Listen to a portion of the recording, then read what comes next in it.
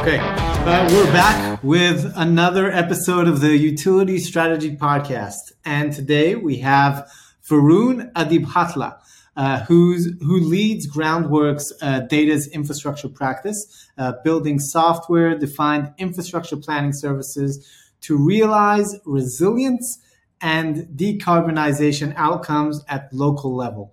And we're going to talk about exactly what that means. But before that, Varun, thanks for being with us today. How are you doing? Thank you, David. Yeah, thanks for having me. Doing well. It's a nice chilly Wednesday morning in New York City. I'm happy to be here. Good. Give us a brief. Who's Varun? What have you been up to? Tell us about your career path. Give the listeners some context for the conversation. Yeah. Okay. Well, I suppose I should say that I'm originally from South India. I've been in the United States for about 16 years now.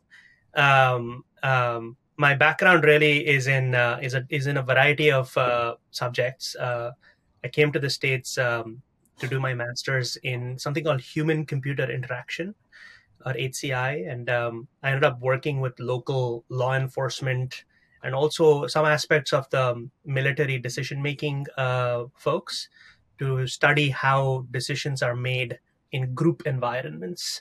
And I graduated in 2008, back when when banks was like kind of in meltdown mode, almost like today. Exactly like today. Exactly, yeah. Because of the past, and I graduated then and very nervous about finding a job. And interestingly enough, I joined a bank. I think I was so junior and so green at that time that banks were like, it was.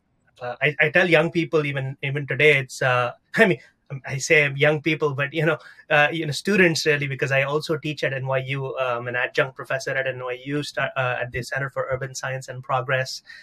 It was an interesting time to enter the workforce, and I was very fortunate to start a banking job, but it was very different from where I was coming from, and so I spent 6 years in Wall Street, and it was a bit of a roller coaster ride through Wall Street. I ended up in high frequency trading.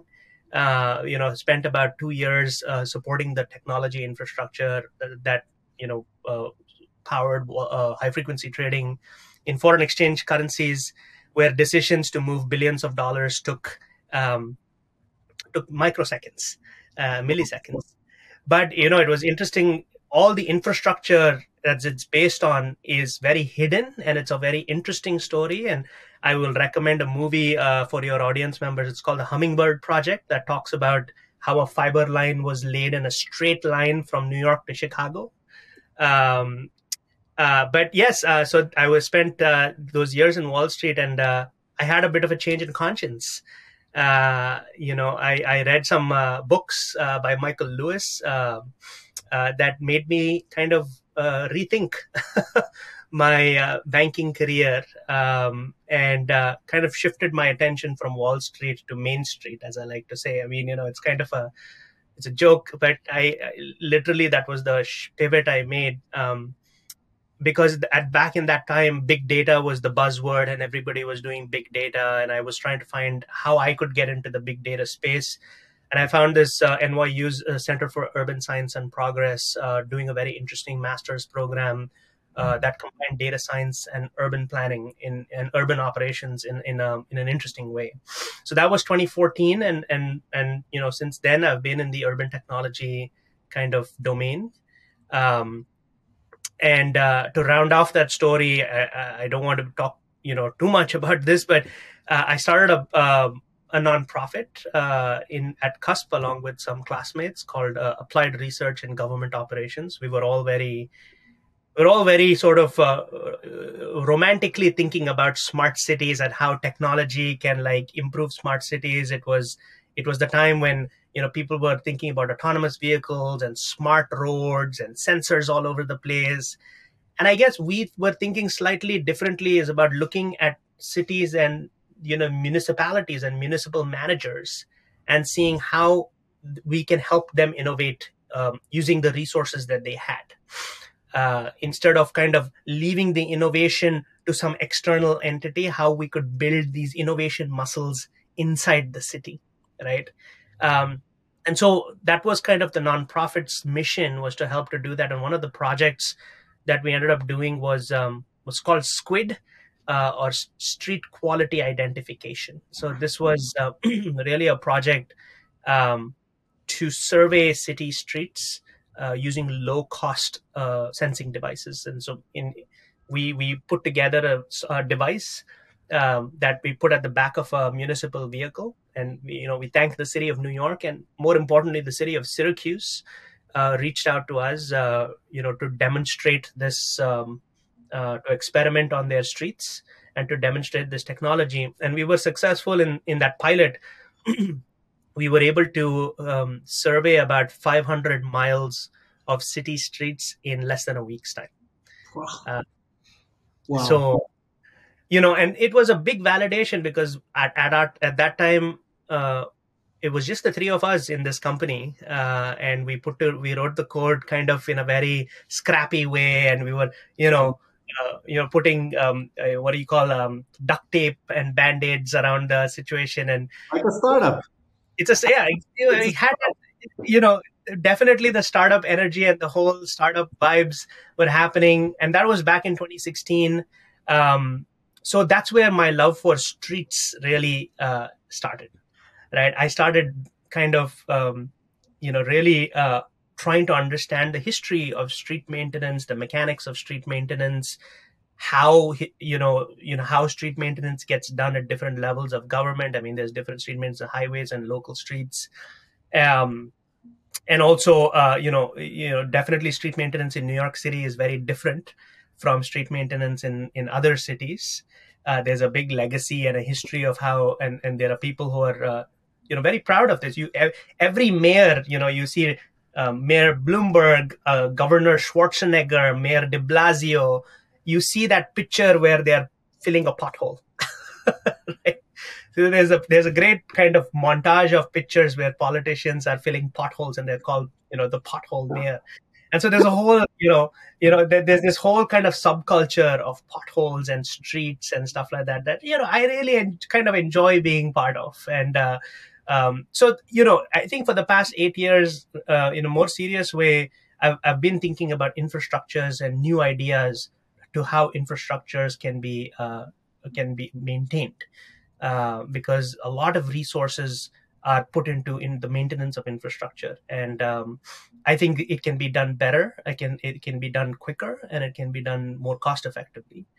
And so after Argo, I joined a company called Urbint, where for 3 years, I was working very closely with gas utilities. Some of the largest gas utilities in the country, and really, it was a privilege working alongside these folks who every day they go out and they're damage prevention crews, really, right? The damage prevention managers, and at Urbint we were using 811 ticket data and doing machine learning and identifying which tickets are more likely to lead to a damage than others. And so it was really about supercharging this workforce that's out in the field. How did you do that? Like what risk factors are in the ticket that you can say, okay, this will help me determine whether there's any danger here or not? Yeah. I mean, I think some of the the DIRT report actually has so much intelligence already baked into that data, right? So the risk factors are really, it's plainly visible in the DIRT report. Of course, there's things that Urbint does that I don't think I'm at liberty to talk about. Of course, yeah. But it comes down to a kind of a set of factors that involve human behavior, right? Of course, experience of the excavator, experience of the locator. So there is a human component to that, right? But there's also like a data component to that. Is as you all are very familiar, the lack of data, right, can lead to damages in a very sort of important way. And I've say infrastructure data in the USA is pretty bad quality. It's not in a good quality. And I've seen this data. I've been in a position where I've seen a lot of utility data, You've touched it and with your I've hands. yes, I've done SQL queries on it. I've loaded it in ArcGIS, and I'm like, wow, this is like the gas network of New York City from the 1850s, and there are still pipes, that are cast iron pipes from the 1850s. I remember one utility in Illinois. They very proudly display a pipe from the days of Lincoln, Abraham Lincoln. Right, it's a gas pipe from the days of Abraham Lincoln. And it's active? No, it's not active. It's in their offices, Thank God. right? It's not active. But they show it as an example of the legacy that this industry is protecting, right? It's a very they're very proud of the work that they do, as they should be. But what I've also noticed is there's an orthodoxy in that in this industry that is very committed to doing things that haven't changed in about 100 years. And some will argue that you need to do it in this way in order to preserve the secure and reliable delivery of energy. And so as a startup that was implementing these bold new ideas in 100-year-old industry, I got to see how different managers kind of reacted to that change. Um, you know, so at Urbint, I spent really 3 very intense years through the pandemic working with damage prevention managers of all stripes. Many of them would remind me that they have been doing damage prevention for longer than I have been alive. Right? I know that a inexperienced damage prevention specialist has 10 years of experience. I've heard that sentence. Right. Right. But it's also it's kind of interesting to see because some damage prevention managers absolutely embraced innovation and change, right? And I know those people. I mean, I remember those people, and they are people who absolutely believe that they have to think differently in terms of how to take on the challenges of the future, right? And now it comes to my work at Groundwork is really what is bringing kind of bringing a kind of 21st century thinking to infrastructure planning, right? And our it's kind of the 21st century, or at least even the next 10 years demands that we make certain changes in how we think about infrastructure planning, right? Because the goals are very sort of clear in front of us. It's like we need to decarbonize and we need to make our infrastructure more resilient in very meaningful ways. And utilities are, I mean, unfortunately, their thinking has not adapted to that challenge largely.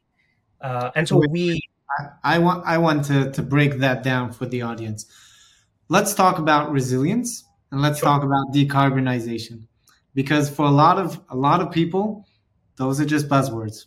So now we need to talk about how we make those practical. How does that fit into the day-to-day of anyone who's indulging in the challenge of subsurface utilities? Yeah, thank you for prompting that way. I'd say the one dig that has the multi-generational return on investment is the dig where you are rehabilitating sewer and water pipes, and you are undergrounding electric, and you're putting fiber into the ground and in the same dig, right? So it's kind of you know the perfect dig in some ways, right? Is one that is on a street where uh, it has an aging sewer and water pipes, maybe even lead pipes, right? And you see this in a lot of Michigan streets that have a lot of lead water pipes and kind of leaky sewer pipes. And on top of that, you have a gas infrastructure that has to reduce in some meaningful way. And then you have poles, electric infrastructure that are on poles that keep coming down because of storms, right? And then you have a community that doesn't have cheap internet or doesn't have fast internet, right? So really resilience from that street's perspective is really how do you provide resilience for the people living on that street, uh, right? So and it's not about it's less about the infrastructure. It's more about putting the human being in the center and saying how can this infrastructure serve these people over the next for the next generation, right? And so that's how I define resilience is being able to serve the public with an infrastructure that is not toxic, right? um, I mean, of course, and also allows them to be the best versions of themselves, and that kind of glorified way is like providing cheap and fast internet, right? So, and the real sort of challenge here is all these things are happening in silos right now, right? So the water and sewer upgrades are happening in a silo. The gas and electric debates are happening in their own silos. The fiber is happening in its own silo. The broadband of the broadband efforts, and the sort of challenge there is that each of those, like 90% of that work is trenching, right? And I mean, I wouldn't say 90%. 90% of the costs of that based on the data that I've seen at least is digging up the road, like opening a trench, digging up the road, doing all these activities, and then closing the trench. And the reality of today's infrastructure is that we're doing it 5 times, right? To do the to kind of put in the same infrastructure, which is a very slow way of doing it. It delays progress, right? To answer your question, I'd say To your post on LinkedIn of why is New York always under construction? Because we have the gas lines coming to do the maintenance and repairs, and then we have the water and sewage coming to do the maintenance and repairs, and then we have the electric, and we have fiber or whatever it is. But it's just, and it never ends. Like you see the same trench open 12 months a year. Exactly. And here in New York, it's kind of we've kind of tuned that noise away, right? It's kind of part of city life. We've kind of normalized dysfunction in a way, and I'm kind of challenging that and saying, no, this is not normal, right? And there should be a new normal. And what does the new normal look like? It involves sharing data.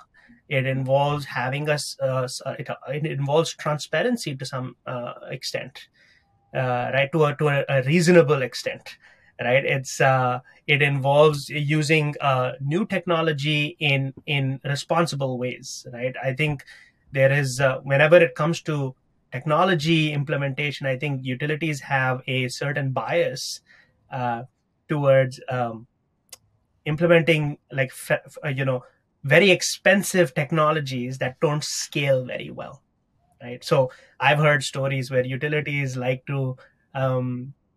like to take helicopter rides, to kind of inspect their infrastructure, right? And when you could do that with the deployment of some sensors, right? You could reuse data. I think some 4M is an interesting kind of the way that you guys have brought satellite imagery into this space, right, is testament to the fact that really in a world where data was not being shared and we were waiting 72 hours for a locate to be completed, right? This is the blockbuster world, in my opinion, right? This is where everybody was used to a world that they have to wait many days to get a DVD, and you have to go to some place and get a DVD, and nobody was thinking about the streaming world, right? No. And so in many ways I do equate kind of 4M like innovations to the Netflix of infrastructure data. I appreciate you saying that. For our listeners, we did not pay Varun to say this. So But it's the kind of innovation that I think is required to help localities, to get them to think that in kind of differently, and help them, you know, help them serve their communities in a way that was not possible before. Yeah. I think that there's a story about Blockbuster that when they had the opportunity, if I'm not mistaken, to acquire Netflix, and they did research, Yeah. and the research came and said that people actually like going to the store and buying the video because they get the opportunity to see their neighbors and their friends, and there's that human interaction there. And then I don't remember who the guys who I saw explaining this on stage, but he kind of said, you know what people like more? Sitting at home, not moving from their couch, and just flipping the switch. That's what they like much more. Yep. So, and I think that like connecting it to the world that we live in today, 2023, that I don't think we have the privilege anymore to take time to do the things that are pretty straightforward to do. I don't know, that sounded maybe a bit too high level, but it just doesn't make sense anymore that we need to wait 72 hours, 48 hours, however much it is, before we go to start dig when there's an abundance of data out there. And we had an event with Texas 811 2 weeks ago. I'm telling our listeners, you were online, of course, but our CEO gave a great example, and he said that imagine that every time you get into your car and you want to drive somewhere, you need to call a one call, right? And they need to send out a team of locators to go and mark the road between Austin and Dallas just to make sure that the road is safe. And then after they finish marking, then you can start driving. Yeah. In a world with Google Maps, Waze, or whichever navigating app you prefer, that you can't even imagine a reality like that. Yeah. And I'd say it's the same with damage prevention. Like it's 2023. We need to get with the program. Yes. Absolutely, I love that analogy, and I'd say even my analogy was at the TSA, right? When you're taking a flight, you're waiting in line. Of course, as a New Yorker, I will say that I'm waiting in a line is the worst thing that you could ask any New Yorker. Right? So we are especially, very averse to waiting in lines, right? But you have to move at the pace of the change that is required of us, and the reality is that yes, even when you're waiting, the TSA did a very interesting study about the economic impact of pre-check, right? There is this pre-check. So the TSA introduced pre-check as a way for travelers to pre-check, and then you can just breeze through the lines. Of course, there is you pay a fee, right? And that fee is getting paid to is getting paid to kind of fund the TSA to some extent, right? And so, I think that can be, in some interesting ways, can be implemented in the construction, in this infrastructure sector, where large volume excavators can pay a fee to get data and be able to expedite their construction activities in a safe, while also ensuring that you're not having any kind of issues with safety. Right. So I think there is a path there, and you're absolutely right. Fascinating. How do you imagine that? Like, if I want to turn it into something practical for a second. So, for example, we have, like you said, a large volume excavator, or let's say a GC, because the excavator always reports to someone. I will never be the guy in the excavator who's really the decision maker. But then we have this GC with a large number of tickets per year, and then what do you imagine them doing? Do they pay to the one call? Do they pay to the utility owners? Because the reason why I'm making it difficult for you is because our industry is so fragmented. The one call is somewhat meant to kind of centralize all the utility data that we have out there. But in some cases they do a very good job, and in some cases they don't, and which is also like a fragment of the industry. So how do you envision that happening in such a challenging ecosystem? Yeah, I actually, this is not a pie in the sky sort of idea. It's already being implemented in some respects. I find the city of Chicago an exception to the 811 community. Typically, if you look at the history of 811 legislation, right, it was states that coordinated this activity, Mm-hmm. uh, which is really 90, I would say 90% of excavations are happening at the city level, right? So the fact that this is a state entity to begin with is sort of problematic, 811, right? So what Chicago did, very interestingly, is they municipalized their 811. So the city of Chicago has a different 811. The state of Illinois has a different 811, right? Julie 811 is Julie is for the and all these 811s have beautiful names. By the way, Michigan has Miss Dig. Uh, you know, uh, I like it. Very every nice. 811 has its own state character. Yeah. But I think Chicago did something very interesting in the early 90s, where they municipalized their 811. And what excavators are required to do there is that they have to submit a SUE, sub-utility engineering plan. They have to submit their plans to the Office of Underground Coordination or the Office of Underground Protection, right? And only then will they be able to create an 811 ticket. Wow. Okay. Wow. So that is advanced. It's very advanced. And you asked me who should I recommend as your next guest. Sorry if I'm kind I of. didn't ask you yet, but I always ask. So if we can take it now, yeah. There's a Jay Kayalil. If I hope I'm pronouncing his name correctly. He works at the Chicago 811, and he has written in a very detailed way about how Chicago 811 came about.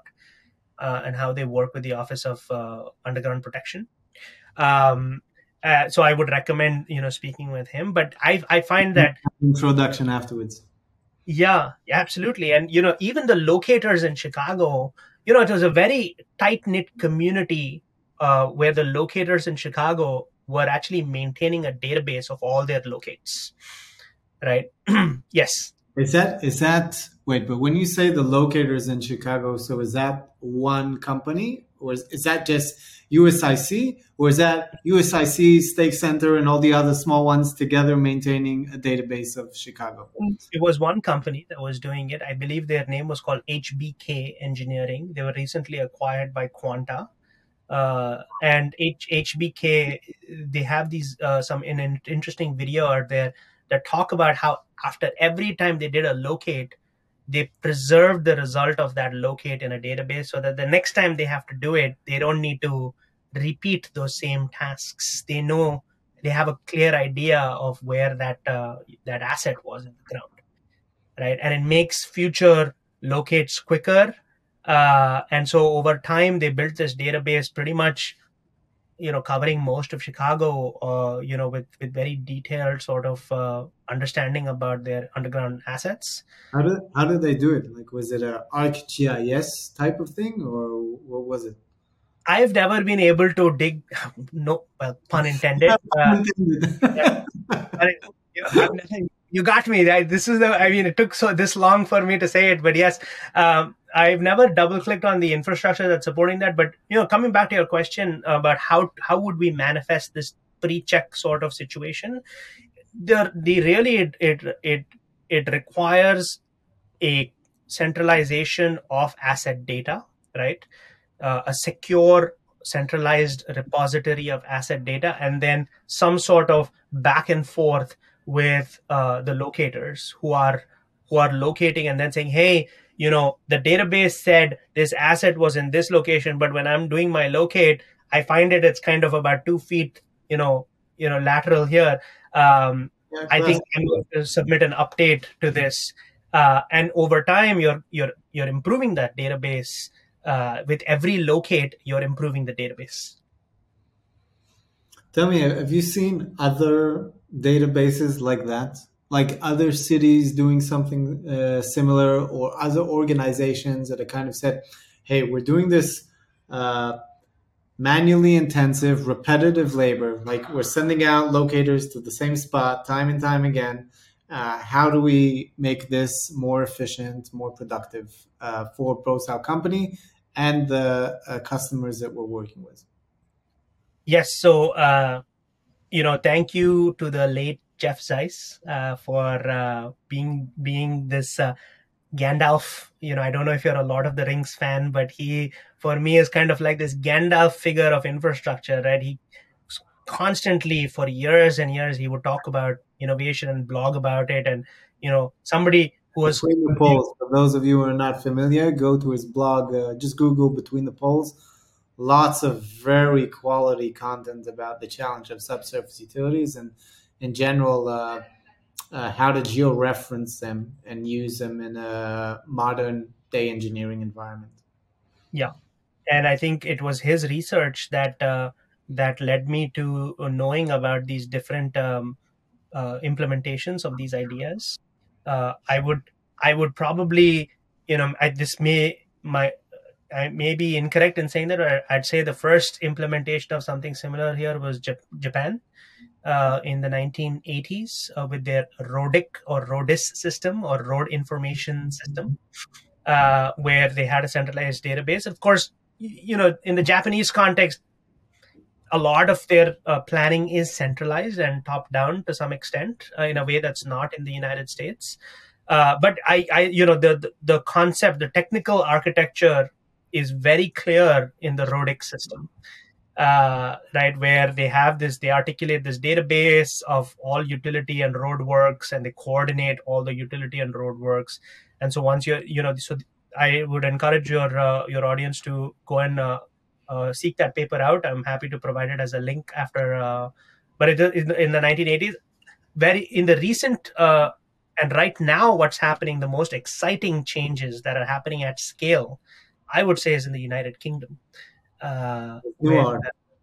the NUAR, yeah, the National Underground Asset Register, and also the City of London and the City of Croydon are doing something called the Infrastructure Coordination Service, ICS.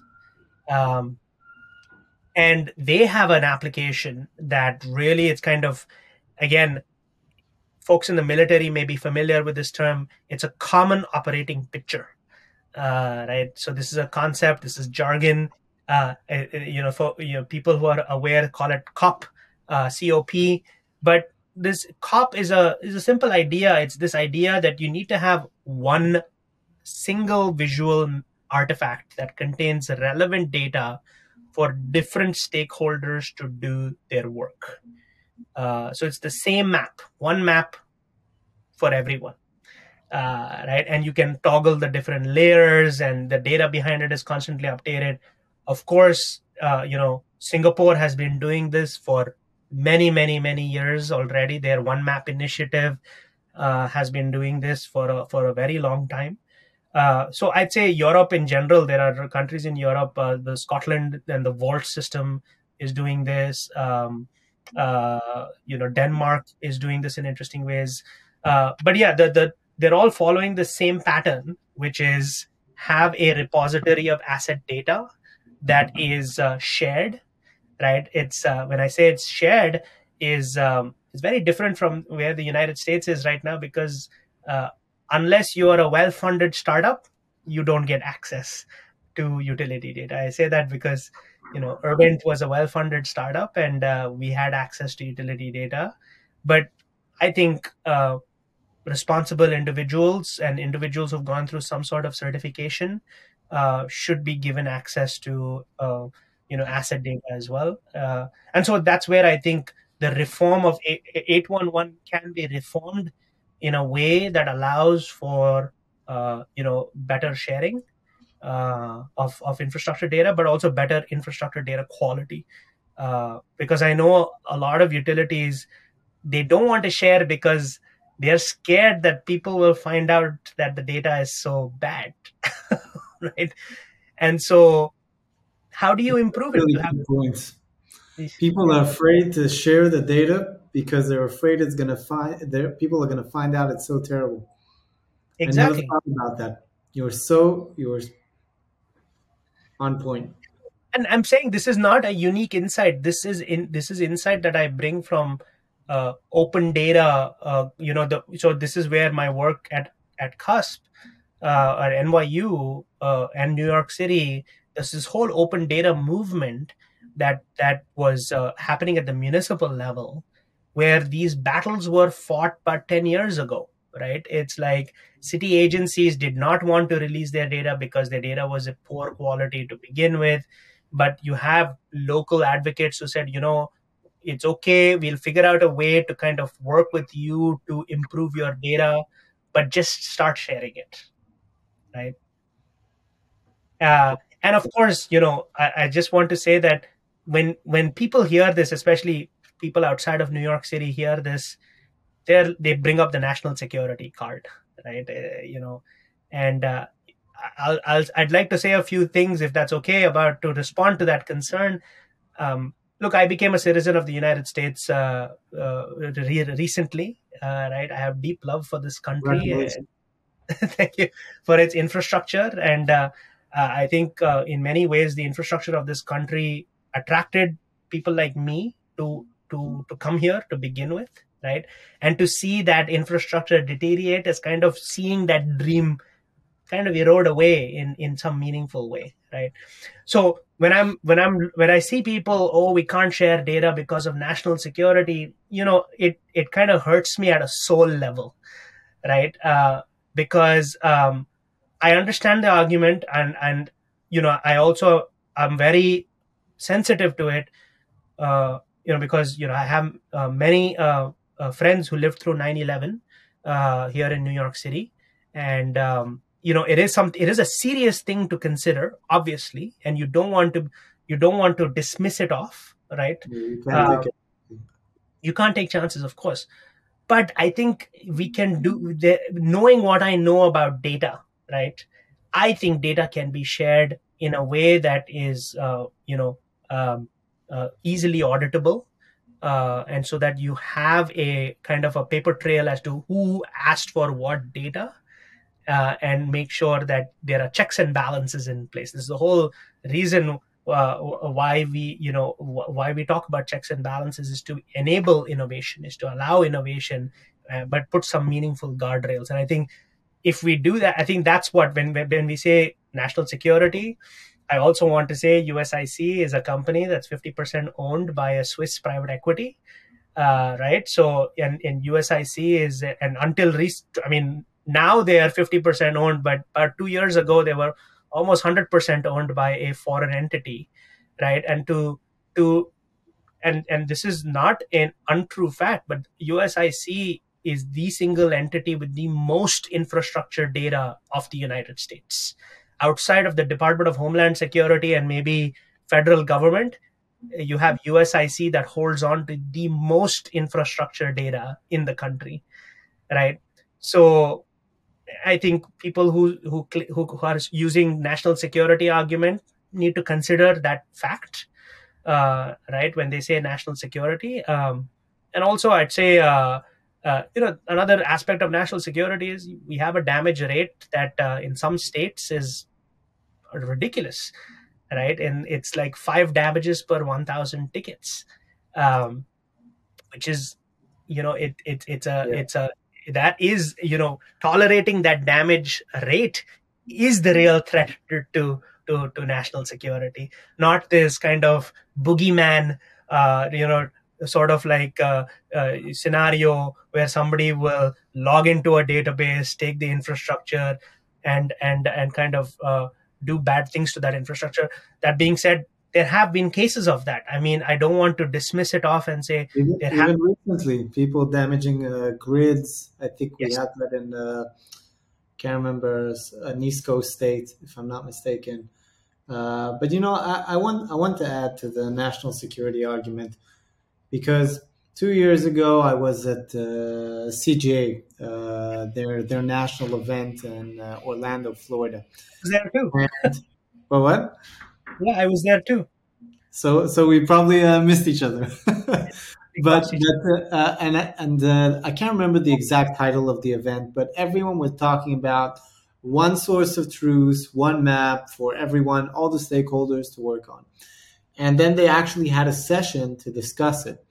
And I think her name is Sarah, the CEO of CGA, and she was on stage, and she got asked by one of the GCs in the room, and he said, "But what happens if a bad actor gets their hand on this national repository of utility data?"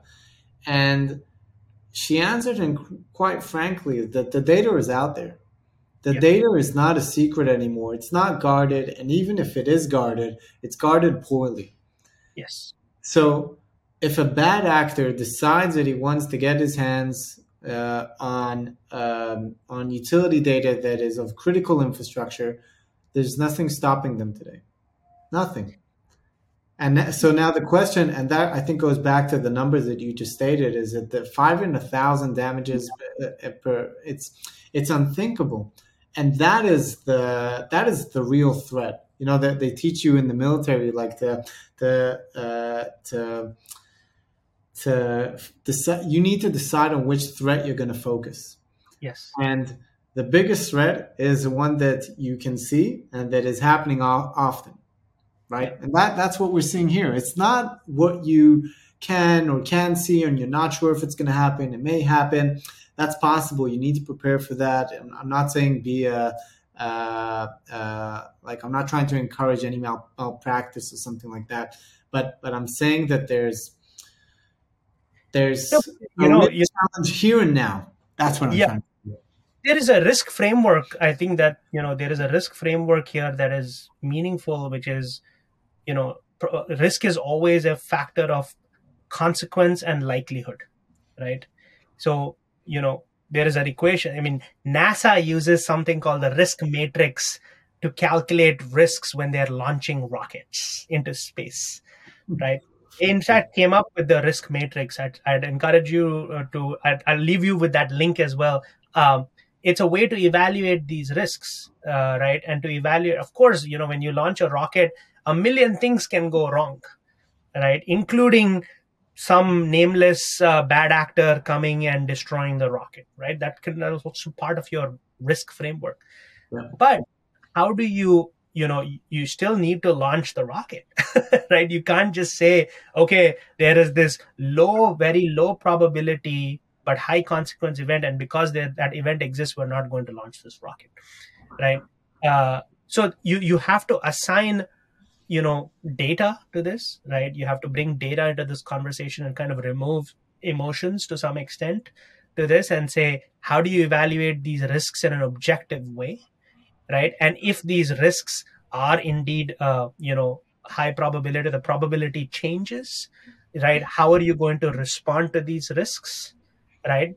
I mean, I've not served in the military, but I've and I use a lot of military metaphors because I know the utility industry is a lot of folks from the military serve in the industry. Yeah, there's an interesting concept the U.S. Army uses called overmatch. Right, is you have to be in a state of overmatch. Right, the U.S. Army is using artificial intelligence to monitor the probabilities, the risk profile, constant monitoring of the risk profile in order to respond and maintain a state of overmatch, right? And I think these kind of concepts, if you need to bring into civilian life and civilian infrastructure to protect this infrastructure against any kind of threat, whether it be natural, whether it be man-made, or it be accidents also. So I think there are these concepts that the military, I speak to, I one of the things I used to tell the utility damage prevention people is like, look, you're going to battle every day, right? You're going to battle against risk every day, right? You are the 5-star general. You are the 4-star, 5-star general, right? My role when I was in Urbint, I was the intelligence analyst sitting in a corner, chunking through the data and telling you where to point your guns, Yeah. right? Where to point your guns to eliminate risk, right? And that's that. When I started, for a long time, it was very hard for me. I mean, for me to have conversations with damage prevention managers. But when I started this conversation about how they're going to battle with risk every day, the conversation changed. I think for some people, I was able to manufacture some amount of trust, right? Because if they see me, who is this guy? This guy with a funny accent coming from New York City, telling me how to do things, right? But when I tell them, look, I understand, I don't know how to do your job, but I know how you can do it better and faster using data, right? And that's so, my role is to help you supercharge your experience and put your experience to work, and not make sure that this experience becomes orthodoxy, because that's my big critique of the industry right now, is that everybody says I have 35 years of experience. For me, what I hear is they're just following orthodox ways of doing the same things, and I would rather go to battle with somebody who wants the best intelligence out there.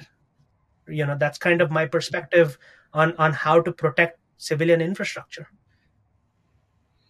So I have a question about that. I think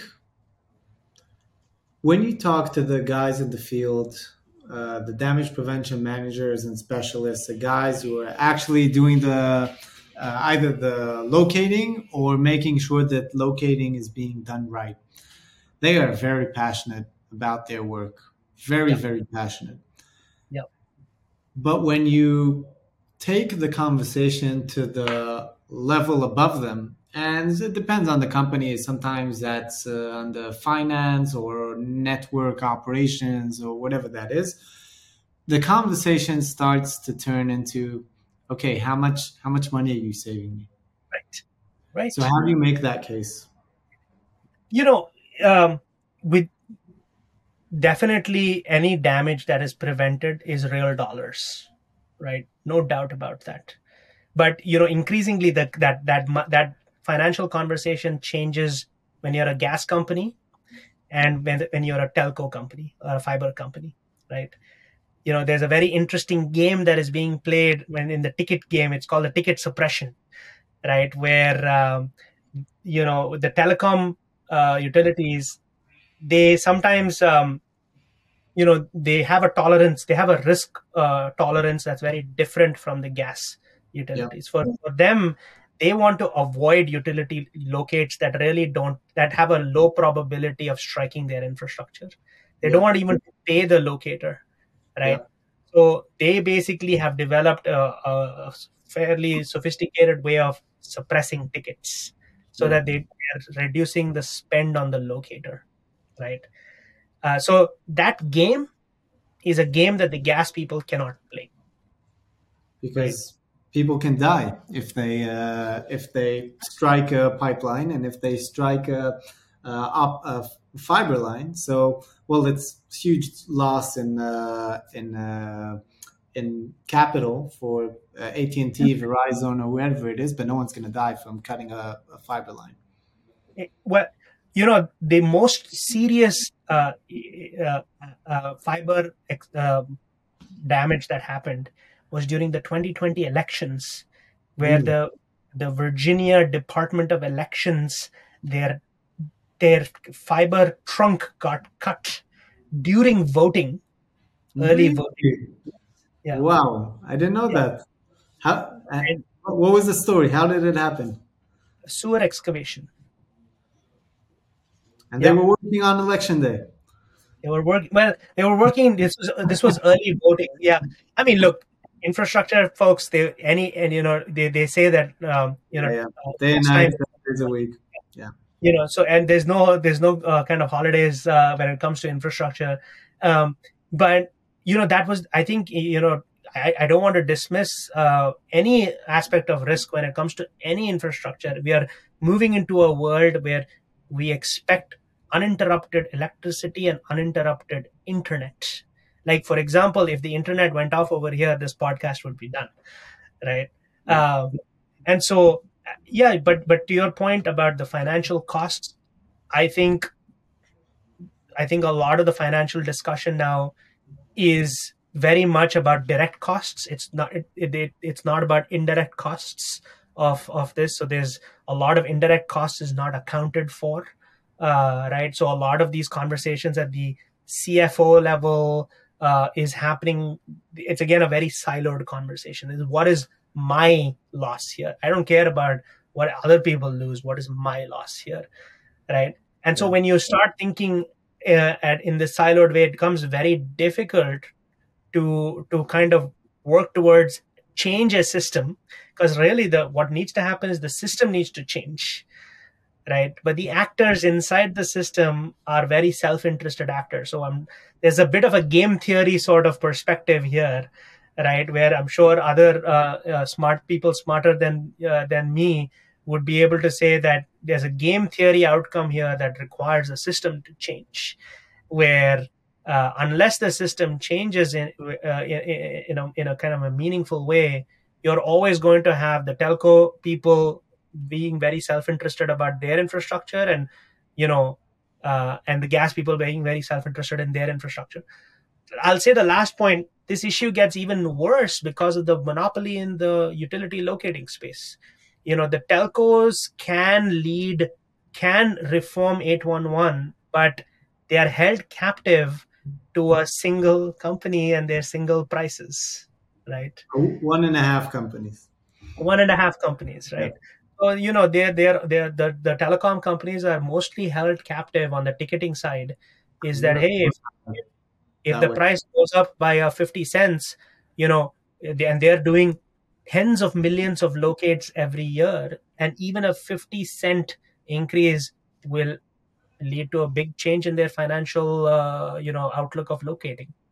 So I haven't verified this, but you called it ticket suppressing. I know it is ticket screening. We may be talking about it's the same thing. So I heard that once ticket screening started, so what the locating companies did is, well, I'm not going to lose that capital, so they just upped the cost per ticket. And they're still, I think the number is, I'm not sure, but $100 per ticket.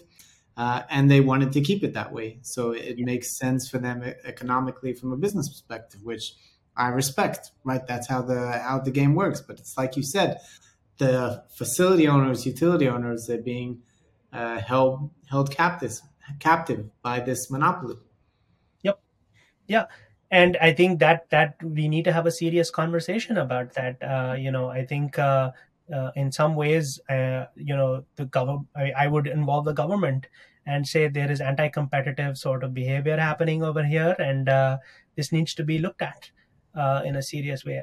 Again, I have no beef with the individual locators. They are heroes in my They're the right. front line.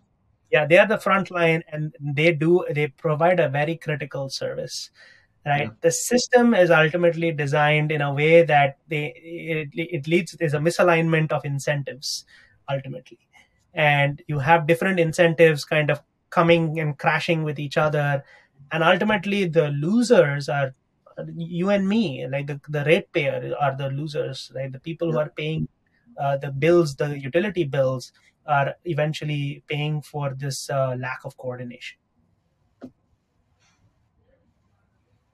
That's very interesting. I think that it's funny, like I didn't realize that balance of power. I always thought that the utility owners were holding 811 hostage, so to speak. And the way that you put it is, it gives me a new perspective on the industry and what needs to change, because uh, we have a system in place that was built in the 70s and 80s Yeah. for, I think, and this is my analysis and from the research that I've done, to preserve the the confidentiality of the utility data so that utility owners won't be able to tell from a competitive standpoint what the other is doing. Right.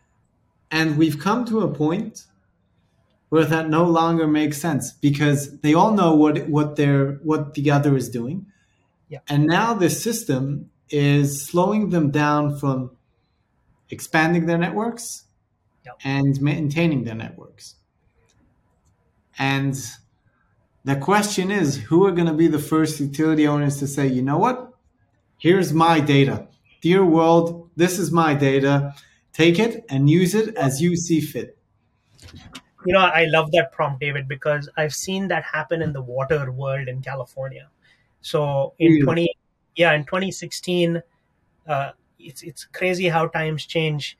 2016, California was seeing a very, very tough drought situation, right? And the nonprofit that my colleagues and I started, our mission was to get all the water utilities, and they are municipal utilities, water utilities, get them all in one room and advocate for sharing data, right?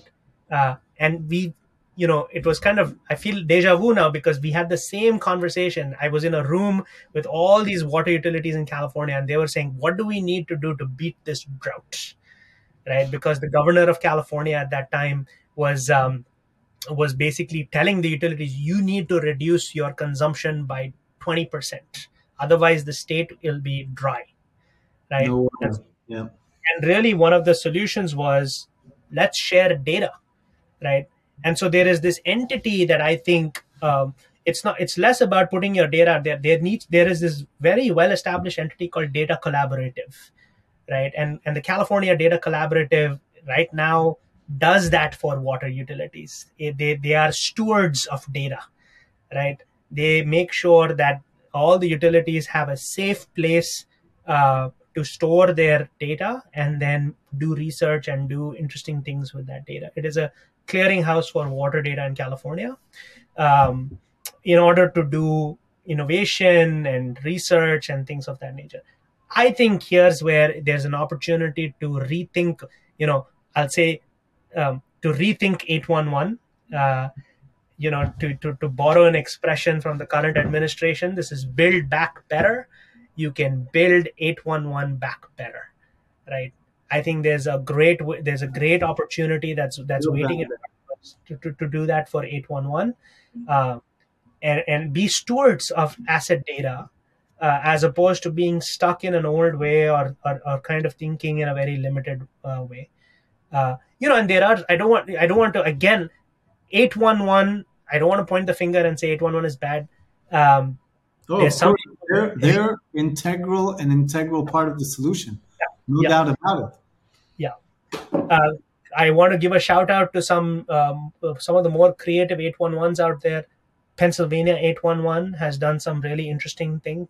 They have developed a software called Coordinate PA that helps utilities coordinate using the ticket, the Pennsylvania one call ticket, right? So that's digs between them. Coordinate digs. Yep. Wow. Yeah. Nice. Yeah. I think, there's you have these pockets of innovation, and really that's my job, right? Is to just point a finger at kind of like orthodoxy, but also show that there are these people who have spent their entire careers thinking about how to make the system better, right? And really, I see my job is to kind of say, look at this person who has done this great work. Why can't this be scaled up to the entire country, right? Or even like, I'd say, I think we talked about this, is I think it should be normal for 811 to use satellite imagery to locate utilities, right? I think it should be normal, and I think you guys are kind of showing what is new and innovative. But the truth with utilities is that, hey, 100 years ago, this industry was the tip of innovation, right? There was new innovation coming almost every year for about 20 years non-stop, and suddenly stopped. Nothing happened, right? So I think, I really think this is something where we can bring innovation to in a way to maintain our infrastructure much better, in a different way. Varun, this was a fascinating 60 minutes. I was I need to do some homework. I think we're gonna have another episode because I've been writing down while we were talking different points that I need to go research and I need to go Google. But I'll end with the following note. You said pockets of innovation, and it's funny because I recently 2 days ago I read a 5-year-old article from McKinsey, and they were talking about. They were talking about the state of productivity in construction, and they were kind of saying how the productivity in construction is flatlined, while other industries are kind of going up. Like in the equivalent, they compared it to manufacturing, which is also a traditional industry, and kind of showed how in between 95 and 2014, I want to say, I'll check afterwards, but 2014, manufacturing has made amazing strides, and they talk about it that a lot of it is based on data and technology. And I think we just haven't seen that peak yet in construction. And because the utilities are dependent on construction, both for maintenance and network expansion, so their innovation in these in this ecosystem is for now limited. But and going back to what you said, there are pockets of innovation, so there is hope, and I think we'll end with that. Yeah, absolutely. And I'll just say you're such a great host, David, because you're bringing out these, you're bringing out these things. I'd say the building sector is a very interesting sector to look at from the evolution of innovation, and how data has been standardized in the building sector in a way that if it was done in the utility sector, you could unleash a lot of innovation. Varun, thank you. Thank you so much. We're going to have another one to discuss more and maybe, like you said, double click into some of these. But for now, I want to thank you, and I'm sure that the listeners, our audience, has had a fascinating 60 minutes, and they'll have to wait for the sequel. So, all right, cool. It. Thank you, David. Thank you. Take care.